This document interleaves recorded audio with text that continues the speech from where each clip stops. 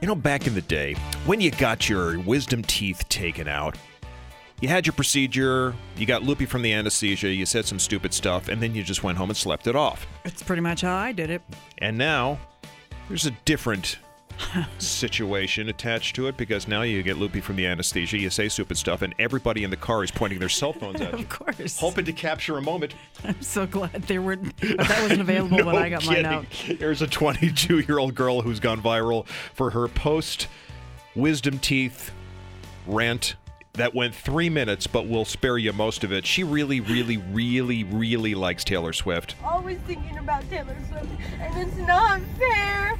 I have loved her since I was 11, and I stood by her side. I stood there, Mom, when everyone hated Taylor Swift, and I said she does not deserve it. It's true. And then everyone in the world woke up, and they said, we love Taylor Swift, and I said, I know. Yeah. I know.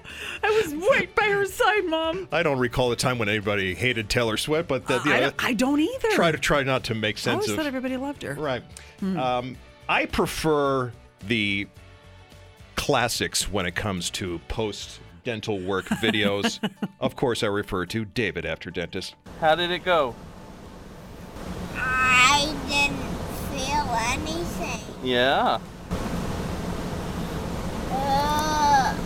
Is this real life? Why, yes, it is, David. Watching these videos, you get an idea of what they'll be like as drunks later on in life.